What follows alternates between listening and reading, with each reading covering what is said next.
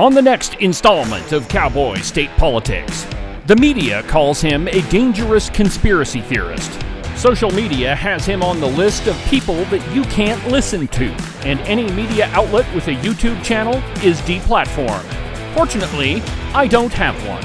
On Wednesday, I'll interview Dr. Douglas Frank, the man behind the math, who claims there's widespread fraud in Wyoming elections. Wednesday, only on Cowboy State Politics.